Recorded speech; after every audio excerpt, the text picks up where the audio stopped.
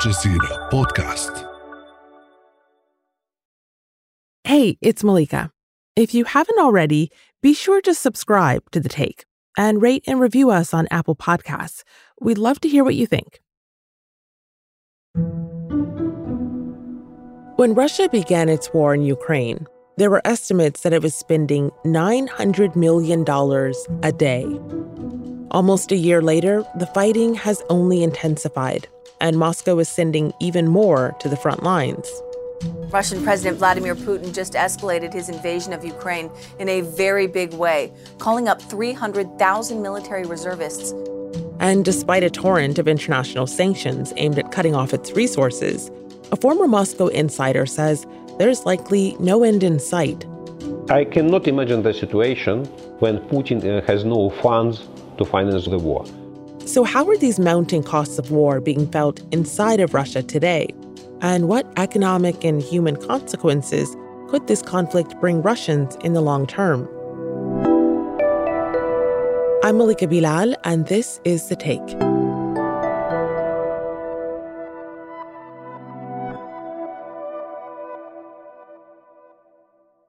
Germany and the U.S. recently announced they're providing Ukraine with tanks, a major moment in the military conflict, which could allow Ukrainian forces to retake more territory. The German government confirms it will send its Leopard battle tanks to Ukraine to aid in the war against Russia. The decision marking a coordinated move, Biden says, with European allies to equip Ukraine with modern battle tanks. But for the past year, Ukraine's allies have also been waging an economic campaign against Russia. First, to deter an invasion, then to limit Moscow's ability to fight. Here's Lithuania's foreign minister issuing a warning in January last year before Vladimir Putin announced his so-called special military operation. We need to really be true to our words when we say that the sanctions will be unbearable. They have to be unbearable, and that's the only deterrent. If they are bearable, and it's not a deterrent. The United States has blacklisted hundreds of individuals, companies, institutions, and banks tied to the Kremlin. The EU has approved 9 packages of sanctions since February. But have all of those measures really made life unbearable inside Russia? The craziest thing is the fact that nothing really has changed. Polina Ivanova is a Russian reporter for the Financial Times. I have been based in Moscow and covering Russia for the past 5 or 6 years. And since the start of Russia's invasion of Ukraine, I've been based between Berlin, London, and with trips to Moscow. So the last time you were in Russia, what did you notice about daily life? Let's take it down to the basics of someone wants to go shopping in Moscow. What is actually different? Is there a difference? I mean, not so much, right? If you go to a supermarket, especially something that's catering to the kind of middle-class consumer in Moscow, kind of looks the same as it always did. You still have the same foreign foods. You can get the same European wines. You would notice a change in the price tag. The inflation has been significant and people are feeling that. But in general, there's nothing really palpable. But if you were then to go from that supermarket and walk down the road or whatever to the shopping mall, you might start noticing that some of the brands that you were used to have shut down. A mass exodus of major international companies. McDonald's, Coca-Cola, Starbucks suspending operations in Russia. Some have by now, in fact, been replaced with local equivalents. So they've been bought out. McDonald's is now called Tasty and Full Stop. Have you been? I have. Is it tasty or is it very similar? I'd say it's not similar. It's not quite up to par. But I guess it's all about personal taste. Some people have said that it's just the same as always. So it's not a huge change for the consumer, I think, so far. And it's also one that is very specific to Moscow. So I think that's really important to remember across the rest of the country. In most cities across Russia, across its 11 time zones, you would not be seeing those Western brands anyway. They weren't there before and they're not there anymore.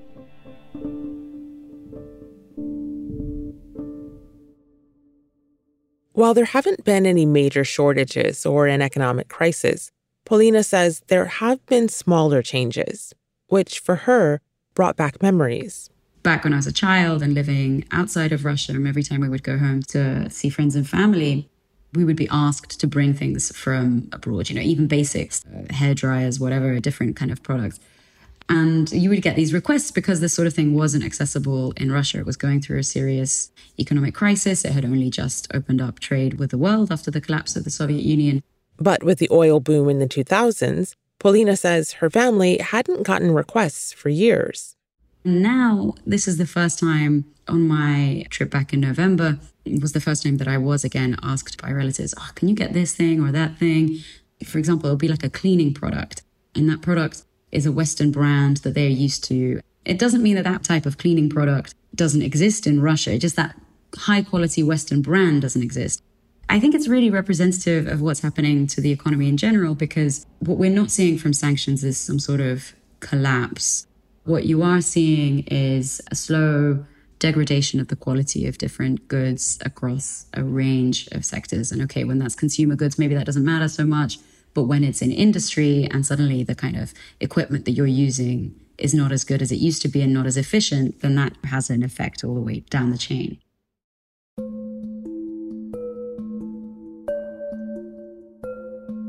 Somebody else who's seen this up and down over the decades firsthand is Sergei Alexashenko, who you heard from at the top of the show. He's worked inside the financial system at pretty high levels since before Russia was Russia. You see, I'm old enough and I remember what does it mean the Soviet Union. And I even got a chance to work a year and a half in the government. Now, after the collapse of the Soviet Union, I became the Deputy Minister of Finance of Russia, in charge of the budget, taxation, and the macroeconomic policy. And after that, I was nominated as the first Deputy Governor of the Central Bank.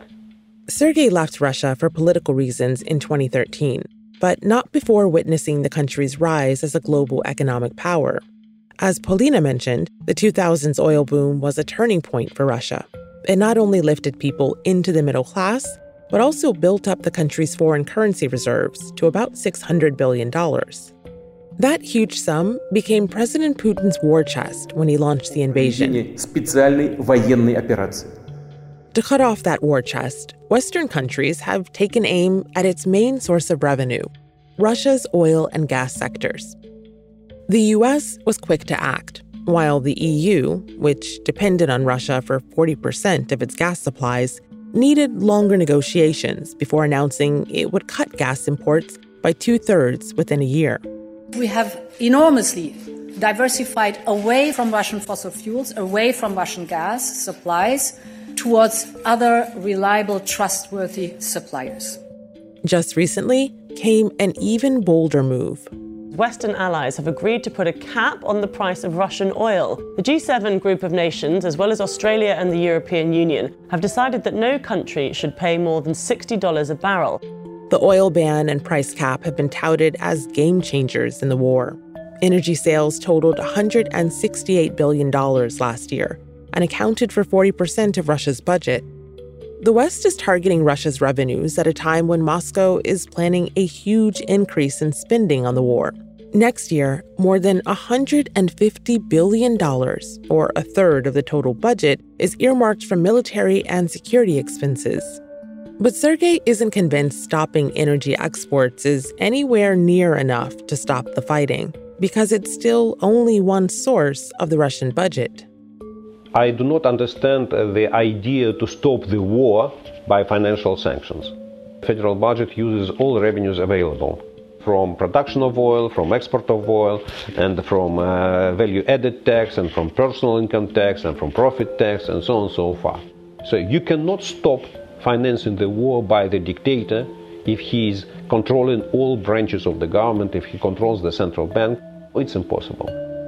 Look on North Korea, on Iran, on Venezuela, on Cuba, under very severe sanctions for many years, including South Africa in 1980s, 1990s. No sanctions could shut down the economy. And if its dictatorship is running the war, it will have funds for the war. Instead, education, healthcare, and infrastructure have been slashed in the budget. And Sergei says even pensions could be sacrificed to continue funding Putin's war. But he says even that might not be enough to cut into Putin's support. We should not forget that the level of private consumption reached in 2012 to 2013 was the highest in the whole Russian history. So the Russian people never lived as good as they lived under Putin. So that's one of the reasons supporting Putin and Putin's policy. And this does not change the political mood or even economic mood of Russian people. And Polina believes Putin's main calculation is his own role in history. There's this sense from Putin of a kind of rebalancing after the humiliation of defeat in the Cold War.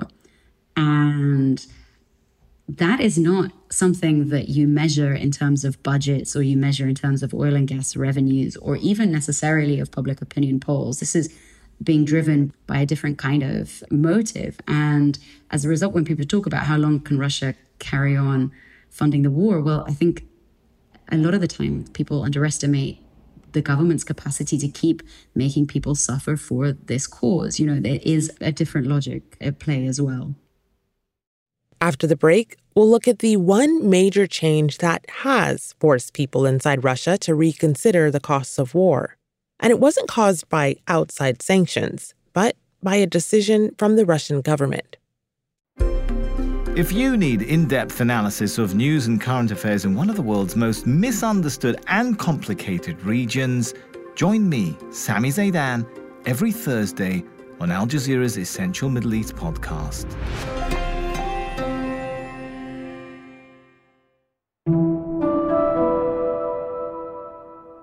In the months since Russia's invasion of Ukraine, international sanctions have set back Russia's growth, but not as much as expected.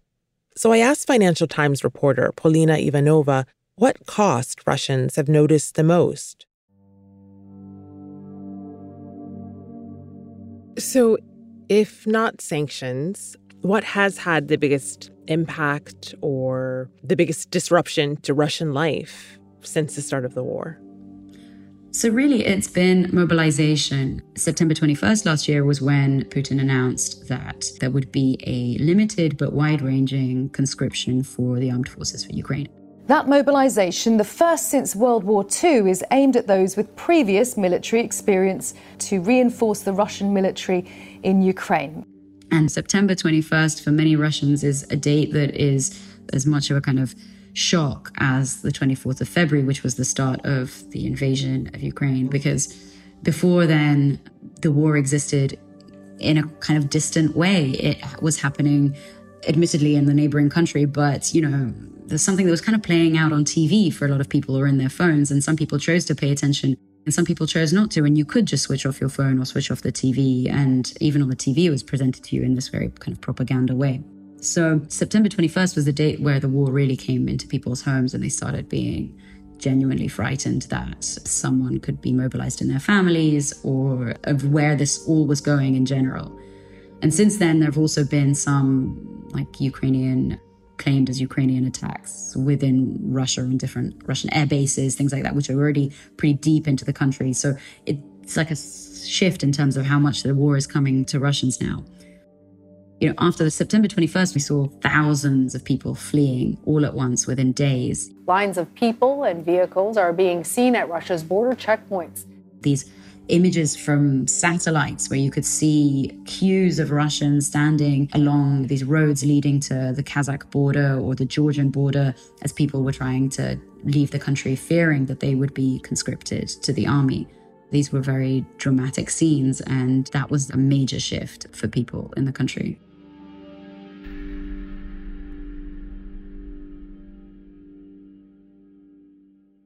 What have been some of the knock-on effects of the mobilization? Because I know it must trickle into other parts of Russian life.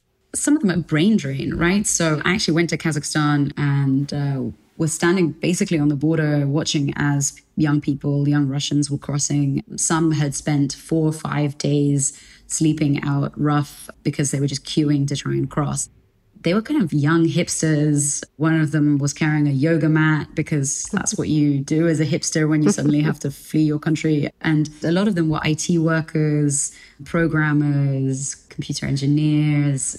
And that's the brain drain that we're talking about, especially for IT workers, because they are able to quite easily relocate.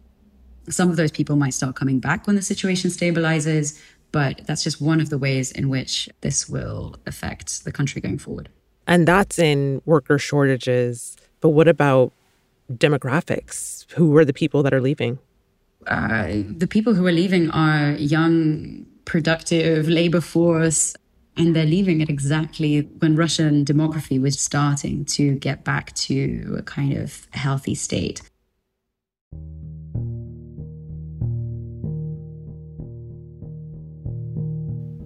The 90s, there was a major collapse in Russian demographics. Population shrank, birth rates absolutely plummeted, and that was all due to this kind of unstable period and poor economy. And then gradually things started to recover. But I remember going to a conference a few years ago where Putin was there and someone asked Putin a question, what's the one thing that keeps you up at night? What's the one thing that worries you the most? And Putin, without really stopping to think, said, demography. Russia has reported a record decline of more than 1 million people. Russia's rising aging population and short life expectancy have also contributed to this sharp population decline. And this is something that the government had clearly been trying to stimulate. And so launching a war at that particular moment, a war that makes a lot of people flee the country, especially young, productive men, a war that also sends hundreds of thousands of men to the front line, injuring and killing many of them. A war that depresses demographics in general. People do not tend to, have as many children when they don't see stability in their future. So that's another kind of big impact that this war will have on Russia going forward. So even if sanctions don't stop Russia from funding its offensive next year, or even the next several years, these long-term costs of the war will be hard for Russia to overcome. This is something that will have ramifications for Russia for years and years to come. You can see this if you think about kind of high tech, for example. Okay, maybe it doesn't really damage the economy immediately if Russia isn't able to import top-end microchips produced in Taiwan anymore, the most cutting-edge microchips. Maybe that doesn't have an immediate impact, but if you think about what that means in terms of it remaining a society that is able to produce cutting-edge technology as the rest of the world develops and is accessing those markets, then that's one of the areas where we can just see the potential for it to start lagging behind in lots of areas, which could be really critical in future. As new kind of forms of energy develop, as, scientific breakthroughs in AI and all sorts of areas where being part of a global conversation and being part of a global economy makes all the difference, and Russia will not be participating in that in the same way. Though, of course, it's still in dialogue and trading with China, with India, with Turkey and other parts of the world, and is continuing to import things through a sort of half black market kind of schemes. But that's obviously not the same thing as being kind of embedded in the global system.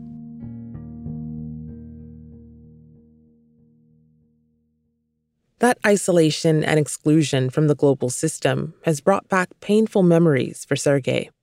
And he remembers the whiplash from opening up economic markets after the end of the Soviet Union. Russia paid enormous price for its transformation. And it makes me unhappy because I see how Putin's government is destroying step by step all what we have done in the beginning of the 90s. Let's imagine that 10, 20 years from now, Russia decides to reintegrate to the world. And that means that 20 years from now, Russia will need to pay the second time the same price, or maybe the higher price, to solve the same problems that we solved 30 years ago. So I feel it's like intentional destruction of the modern Russia. So moving Russia back to quasi-Soviet type of the society, quasi-Soviet type of the economy. It's not only financial, it's not only economic, it's social price as well.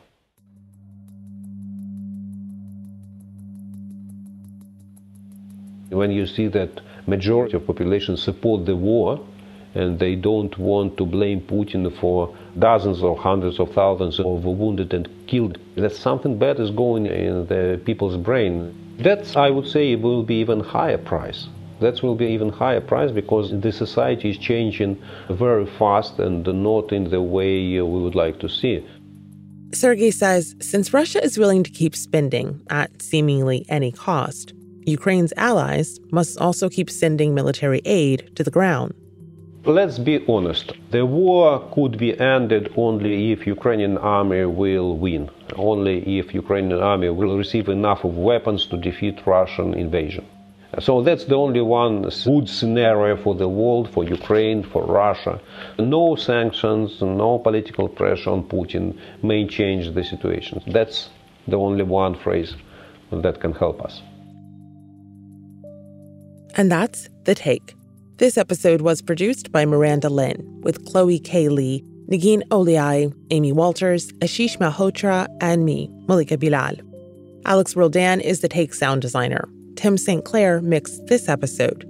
Aya El-Mileik and Adam Abugad are our engagement producers. Alexandra Locke is The Take's executive producer, and Ney Alvarez is Al Jazeera's head of audio. We'll be back.